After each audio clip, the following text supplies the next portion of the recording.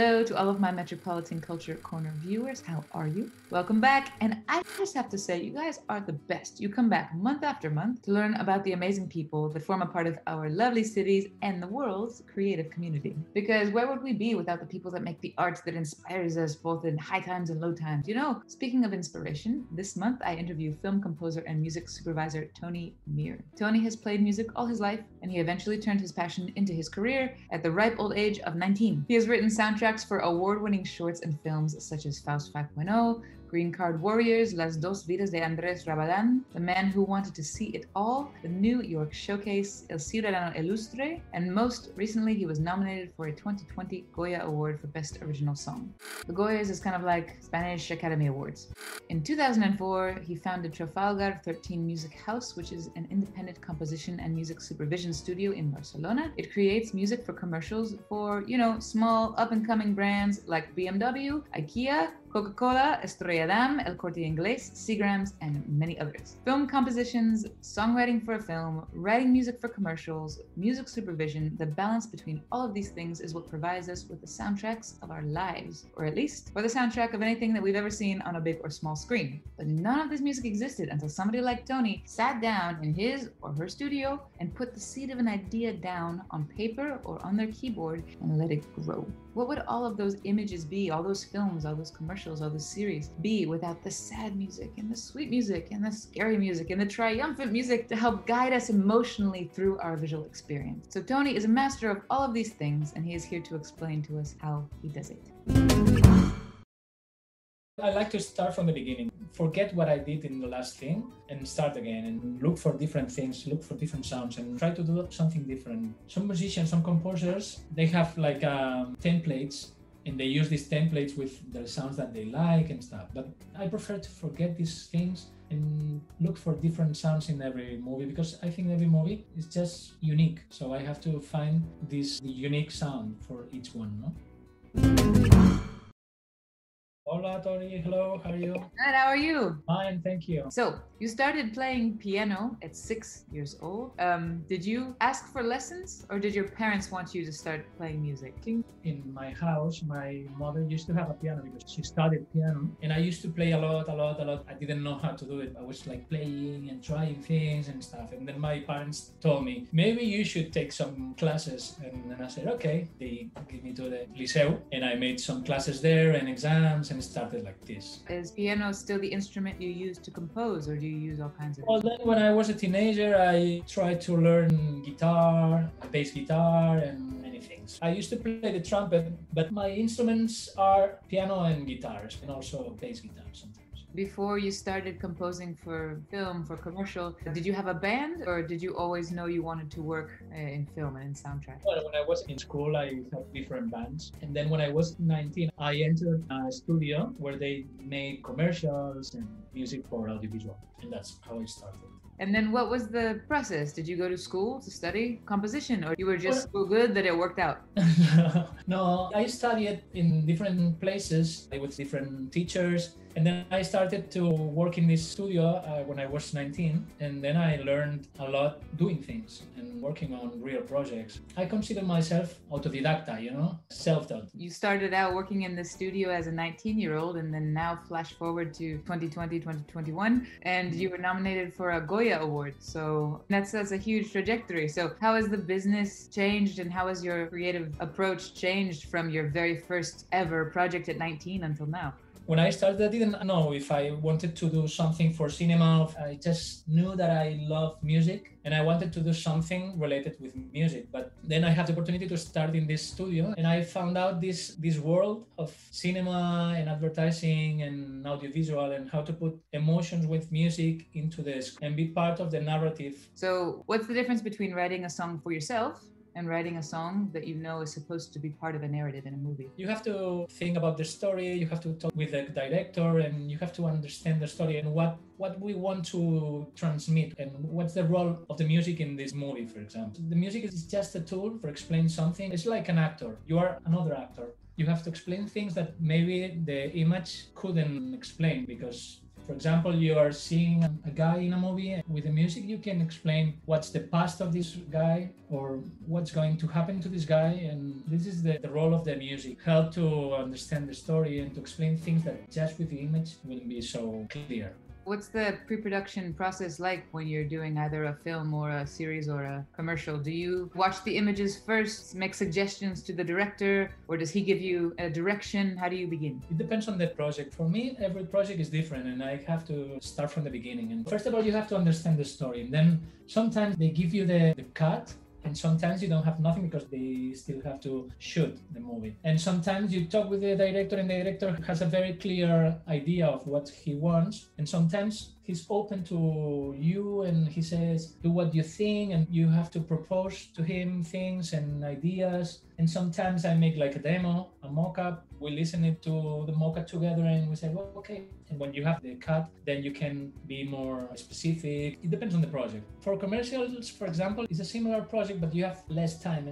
You have to explain everything in 20 seconds sometimes. Sometimes it's difficult. In other words, the amount of control you have, and in a creative sense, really depends on the individual way of working with each director. And sometimes you have 10 music, the 10 music is when they have the cut and they put some music from other things and other movies just to edit. And then they are used to these cues and they want something like that. Then you cannot explain whatever you would like to do. I think that for creativity is not the best thing, because I think in every movie you have to find the particular mood of the movie, the sound of this movie. And if they want just like something like that, it's very difficult to find this personality. Your studio, Trafalgar 13, or sometimes known as Trafalgar 13, also does music supervision. What exactly does a music supervisor do? We do different things. For example, we help to find songs and we propose songs for the movie or for the commercial. And also we make the negotiation with the publishing companies or with the authors and to buy these rights. Do you have a database of songs that you already have at your fingertips, or do you go out and look for them? We have our database about the publishing companies,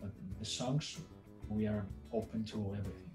As a composer, you already have maybe your own artistic tools at your fingertips to try to make the best music you can for the project. But as a music supervisor, how do you know what songs will work in the context of the project? Sometimes they have a very clear idea of what they want, but sometimes they ask for different ideas. For example, in La Inocencia, I wrote the main theme, but the movie happened in a small town in Valencia. And in Valencia, there is a very famous thing that is the bacalao music and La Ruta del Bacalao that was very famous in the 90s. And they wanted something like that because it happens in a lot of clubs and bars. We had to find music to situate the movie in this 90s and this kind of thing. We have a department who makes that. Usually I speak with the director in the same way as if I was the composer, and he explains us what they want. And then I talk with my team and they look for different references. Then we make a meeting and we say, okay, this one is good, this one no. And we make a selection of the best tracks that we think that will work in the movie. But it's a very similar thing as if I was a composer, because you have to explain things also with this. Sometimes it helps if in a movie you have a famous song, especially in the middle or something like that, because it makes like a break in the movie and then you continue with the movie.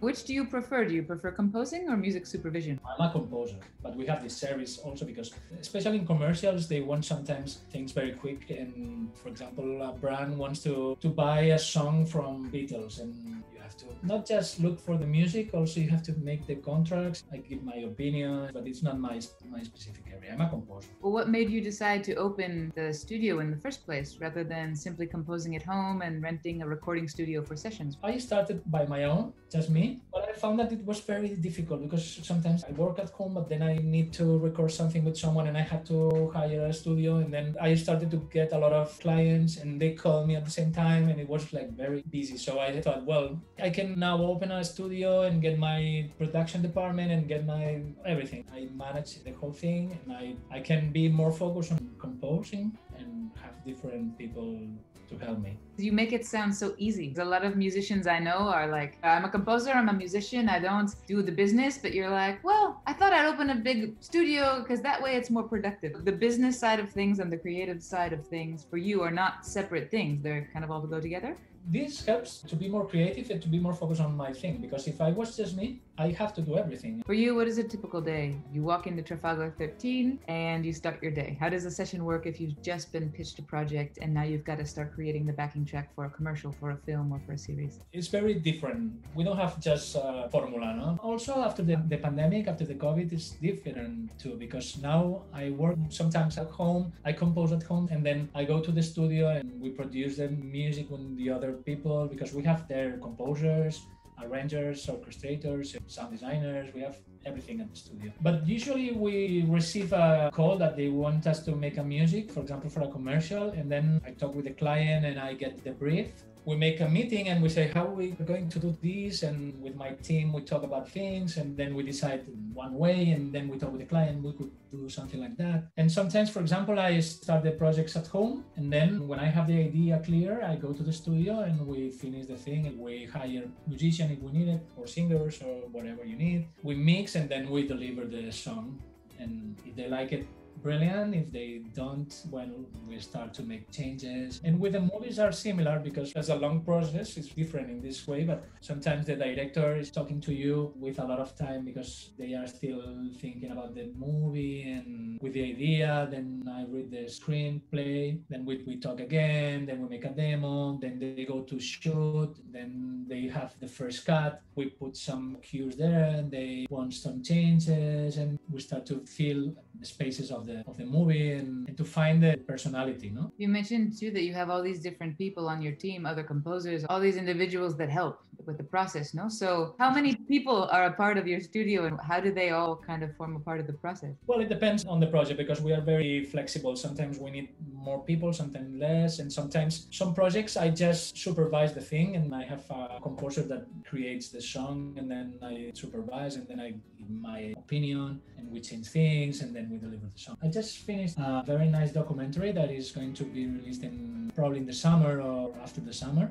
And we recorded with orchestra, and so we had to make all the orchestration, and we didn't have a lot of time to do that. So I had my own orchestrator, but then we have another one that was in LA, and during the day when he was sleeping, we were working on the project. Then we send the things at night, and then he wake up and start to work these things, and then he send back the things, and we work like this. So it depends on the project.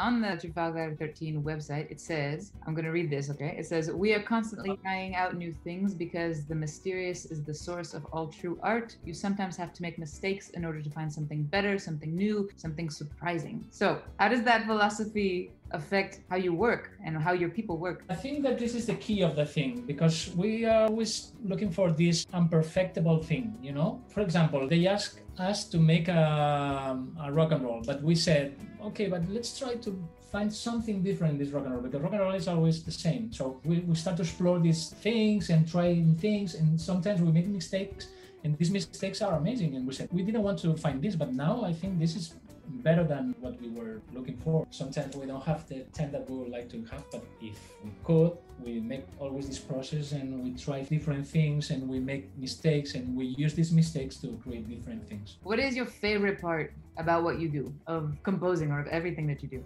The premiere, no. Well, sometimes when they call you is one of the best moments. Then you have the fear of, I could do this or not, I will be good enough, and then you start doing things. And there is a moment in this process that you feel like, I'm enjoying a lot. For me, this is the best moment. Before to show the cue, before this part, because then if they like it, it's very good, but if not, it's not a good thing. But before that, you have this moment that you are creating, you are in hypnotic thing. This is like the ecstasies when I'm doing that. Because you're just in your world creating, and that's the pure creativity part. Yeah. It's interesting what you said. Sometimes when particular directors or particular companies call you, you think, oh my God, I wonder if I can do this. After all these years, you still think this. Yeah, always. Yeah. What advice would you give somebody who says, that just sounds so amazing, I'm a composer and I want to compose for film? Where should they start? What should they do? There are many different ways to achieve these things. You can go to one academy, study in Berkeley or whatever. What I've been seeing is that the most important thing is what you have inside, not what you're going to be taught. Because I have a lot of people that call us and they always make the same because they go out from school and they told them that you have to do the things like that, and everybody do the same. So I think that you have to find your own personality and your own sound and your unique thing. And for me, this is most important than the technique of create the soundtrack or whatever. Like you said, a lot of music schools teach people to do things one way only. In your experience in the business now, today, even in 2021, with all the technology, would you say that's still the most important thing, is having your own creative voice? Yeah. You started your studio back in 2004, and you'd already been working as a composer. So how have the changes in technology over the years helped what you do, affected your process? Yeah, when I started, I remember that we were with a tape. You have to cut and you have to rewind and everything. And then suddenly appears the Pro Tools and this kind of software computers. No? It opened a new thing in the industry. We are used to it, but if you think how it was, it's amazing how it changed and how easy now is to make things that maybe you have to spend like 2 weeks to do. And now you can do it in 30 minutes. Sometimes you lose this thing that we said before about the mistakes, and this sound with the tape, but well, technology helps a lot. It depends how do you use, because there are also bad things in the technology, because a lot of people wants to save money and they make the orchestra with samples and these things, no? Do you have any projects that you're working on now or that are coming up that you could tell us about, or are you not allowed to talk about them, or what? I would like to talk about one, the documentary that I told you, but they don't want me to, but it's a very interesting thing. And also I think that will be very popular in the States because it's about one character very famous in the United States. Thank you so much, Tony, and we hope that all your many projects continue to have a ton of success. And I'm looking forward to seeing this documentary whenever it is that we can finally announce the name of it. Muchas gracias, Tori. Ya me enterarás cuando esté. See, last month you guys found out what a casting director does, and this month you learned what a music supervisor is, as well as how one composes for film and TV. Cool, right? It takes so many creative minds to make the audiovisual material that entertains us, that instructs us, that permeates our environment, and which we usually take for granted. So for me, it's just fantastic to hear the perspective of somebody like Tony, who sat there in his studio, and from his brain was born the music that basically forms the soundtracks of our lives. So please give a round of applause for Mr. Tony Mir, founder of Trafalgar 13 Studio here in Barcelona. Tune into the Metropolitan Culture Corner next month to, well, learn more cool stuff.